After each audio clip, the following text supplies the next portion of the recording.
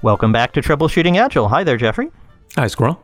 So we had a fascinating joint experience this past week that I thought would be fun to talk about because I think we might disagree about it. How would that be? I think that sounds great. Excellent. So we do some coaching together, and one of our clients that we work with together brought us this concept and said, can you define this concept for us? Can you tell us all about this idea and how we could implement it? And the concept is the idea of being a product-led business. That's L-E-D, so not like the shining things, but like you are being led by the product, if I understand it correctly. And Jeffrey, you had all kinds of thoughts on this one. Yeah, this is a very live topic for me because in my non-consulting days, the company I'm working at is going through a similar transformation, becoming a product-led company. It's a relatively new company. It's been formed by bringing together other ones through acquisition. And one of them that I had been with before the acquisition had very much not been a product-led company. It had been a very commercially led company, which is one of the alternatives. And this change to being product-led is something I've been through before and generally am in favor of. So, this was a topic I care a lot about, and it's one that's live for me in my day-to-day. So, I was very excited about it. And then it was fun. I don't think we explored it fully in front of our joint client, but it was interesting because I'm allergic to the phrase. And the more I hear it's becoming more prevalent, the more I get allergic to it. And it's not because I disagree with it. It's actually because I agree with it too much. So I thought there'd be all kinds of interesting stuff there. Right. So you're allergic to it. Well, how could that be? Because it seems such a nice phrase. What's wrong with product-led? Well, it doesn't go far enough, but let's help our listeners. Jeffrey, would you mind first just giving a definition? You had a really nice definition of sort of the three options, and would you mind doing that first, and then I'll say why I think the product-led option doesn't go far enough. Sure, I'll mention the three most common ones, and I'll actually add a fourth, and Ooh. Because I think in my experience, I've always worked at software companies in the sense that we're making products to sell to people. And these various startups, there's usually three alternatives for how companies are organized and run. And one is product-led, but this is actually the least common in some ways, although there's some caveats on that. And I'm particularly talking about companies here that might be, I think once you get to a size of about between 20 to 50 people, is when these dynamics start. But they can go on to when the company's very large. So our joint client is much larger than that. Yeah, keep going. That's right. Yeah. So this can go on at any scale. But the other two alternatives are, and I mentioned one already, which is commercially led. And this is pretty common in early stage startups, and actually even later as well, is when they just say, everything is subservient to sales. And this is the one you'll often see people on Twitter, developers complaining about when they say, deadlines are just imposed upon us. And because the logic is, we have this really important client and, so we promised them this feature to get the sale. And now developers, you need to deliver this in 3 weeks. We need to have this ready for them because, they've signed the contract. So now you need to deliver. That's kind of one of the symptoms of a commercially led organization, which Exactly. is often that they're selling before you actually have the product. Yeah, to get the sale, that's the motivation. Your aim is get the sale, whatever you have to do. Hey, we have to wash their windows, and their windows are really dirty, so here's a cloth. Yeah. Now, talk about things you're allergic to. I'm very much allergic to doing this. I always say, sell what we have. But so now there is a time and place for commercially led. I'll just say there, yeah, exactly. There's a time and place for it. There are places where it can work and where it's needed. That's right. But it's not the normal case. But it's very common because it seems like a natural thing to do. Like, look, we need to make money. Our VCs, whatever, we're cash is king.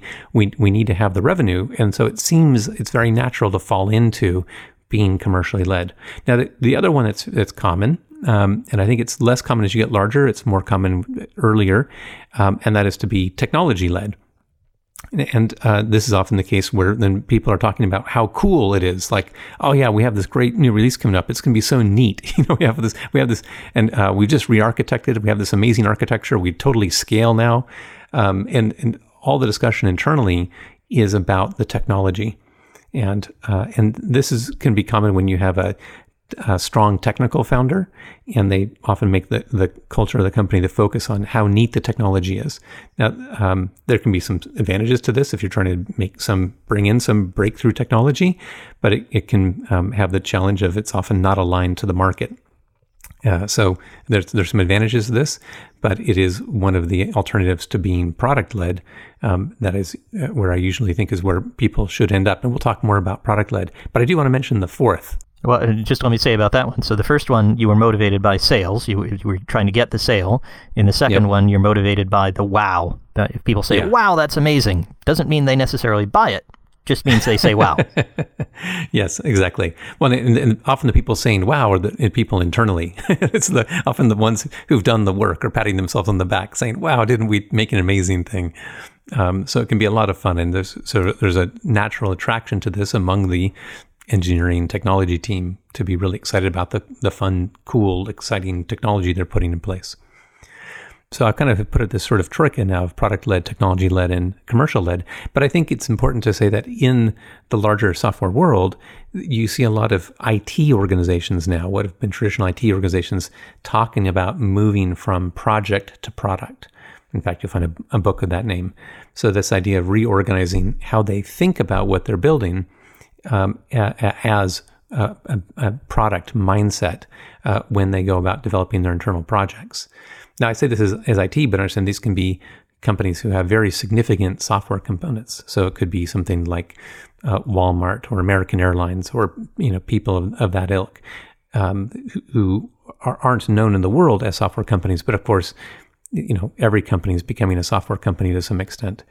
And there's been a large trend among these organizations to look at the advantages of having a product mindset. So sometimes when you hear product-led, occasionally that's coming out of these non-product software organizations. Got it. Okay. So now we've got the 4 different types, if I've got it right. We've got product-led, which we haven't quite defined yet. I'm going to ask you to say more about what exactly that means. We've got commercially led, where you're saying, I want the sales. We have technology, which is, I want the wow. And we have a project, which is, I'm not sure, I guess it's motivated by, we need to get a thing done. Yeah, get this thing done, and here's your deadline. And kind of traditional IT or technology as almost like a service desk, servicing the business. I would kind of like to say business led, but there's often such a large chasm between the two. It's really within the development organization in these, because what you're doing is defined by the project. And, it can almost be project management led. Well, I was talking to somebody who said that they'd been involved in projects that had lasted for 13 years. Wow. That's the sort of thing I think that we have in mind here, that it kind of takes on a life of its own. Yes, absolutely. So I think maybe I would call it project led as a way of capturing the mindset. Indeed. And so how would you then characterize product led? That was what our joint client asked us. He said, what is this thing? How do we do it? What does it mean? Yeah, that's so. What I look at it, and I come at this as a product person for a long time. As companies I've always worked at, and I also when I come to product management, I talk a lot about whole product management, which is kind of end to end. Everything we're thinking about the product from our strategy through to how we're going to bring it out to the market, how we're going to sell it, how we're going to market it, how we're going to support it after the sale. So the kind of whole life cycle of the product. And I think about that as when being a product-led organization is that you're thinking beyond just the development of the product, but you're thinking of the whole life cycle. And this is why I have a preference towards this product-led approach, in that you're thinking about the difference you're going to be making in the world. You're thinking beyond the borders of your company, beyond the borders of any one function, and saying, we need to consider the whole life cycle and the whole impact. What is it we're trying to accomplish? Why do we think it's going to work? And it's kind of closely aligned to strategy. And I think this is most aligned to the product function. So what question are you asking yourself mainly when you're doing a product-led, when you're being product-led? It's not, how can I make a sale? And it's not, will this be make somebody say, wow, or will this satisfy the need of the 13-year zombie project? What is it you're asking yourself? What position in the market will it give us? What users will think? It's the end state. What difference is this going to make in the world? Is how I'm thinking about it. Mm-hmm. We have our vision in mind, our end state we want to reach, and what are the steps we need to make to achieve that end state. Great. So now let me say a bit about why I'm allergic to that, because that sounds wonderful, right? And it is wonderful. The problem that I have with the phrase product-led is captured nicely by the illustration that our joint client had a picture on a slide which showed a great big circle consisting of which had the word product in it, and two smaller circles, commercial and technology, underneath it. And the strong sense I got from that, and which I often get from people who talk about this in a more simple way, is that our product organization will squash the technology and commercial organization under their feet. It will take over. That we will listen finally to our people who have the titles of product manager and head of product and things like that, and we will take their direction and they will tell us what to do. They will lead us, and that's the problem I have with the phrase, not with the actual meaning. Yep. So the thing that I would like to see in an organization that wants to move from the less successful models, the other three that you described, Jeffrey, I want to see that they move to a product-minded organization in which everybody functions that way, in which the end state is commonly understood by salespeople who then might not make certain sales because they're not strategic, by technologists who might not build something that makes people say wow, but does make them reach into their pockets and buy something, and by product people who naturally think that way anyway, but who may have been acculturated into other ways of thinking before. And this would affect customer service and marketing and lots of other folks we might not have mentioned. So that's why I'm kind of allergic to this notion of, with this phrase specifically, being product-led. It sounds too much like a takeover. Yeah, no, I actually, that's really interesting to hear you say that, because it's not something that I had thought of, though it's something I understand the power dynamic. And I think because this is how people often think about these, is terms of power dynamics, in which function is the most powerful. And certainly the kind of anti-patterns we kind of described in product-led and technology-led, that can also happen in the companies that are describing themselves as being product-led as well, which is they think of this big, muscular, beefy product organization. And as you say, everyone feels like they need to we just do what product tells us. Yep. Oh, yeah, we're not going to make any sales this month, and so we can't make payroll, but boy, we have a really great end state. Yep. And I think what you'll often find is that people are just sort of waiting for product. It's like, well, we don't really know what to do right now because we're still waiting for product to tell us. And then you get kind of the malicious compliance where people only do what product tells them to do. And there can be very negative interactions there.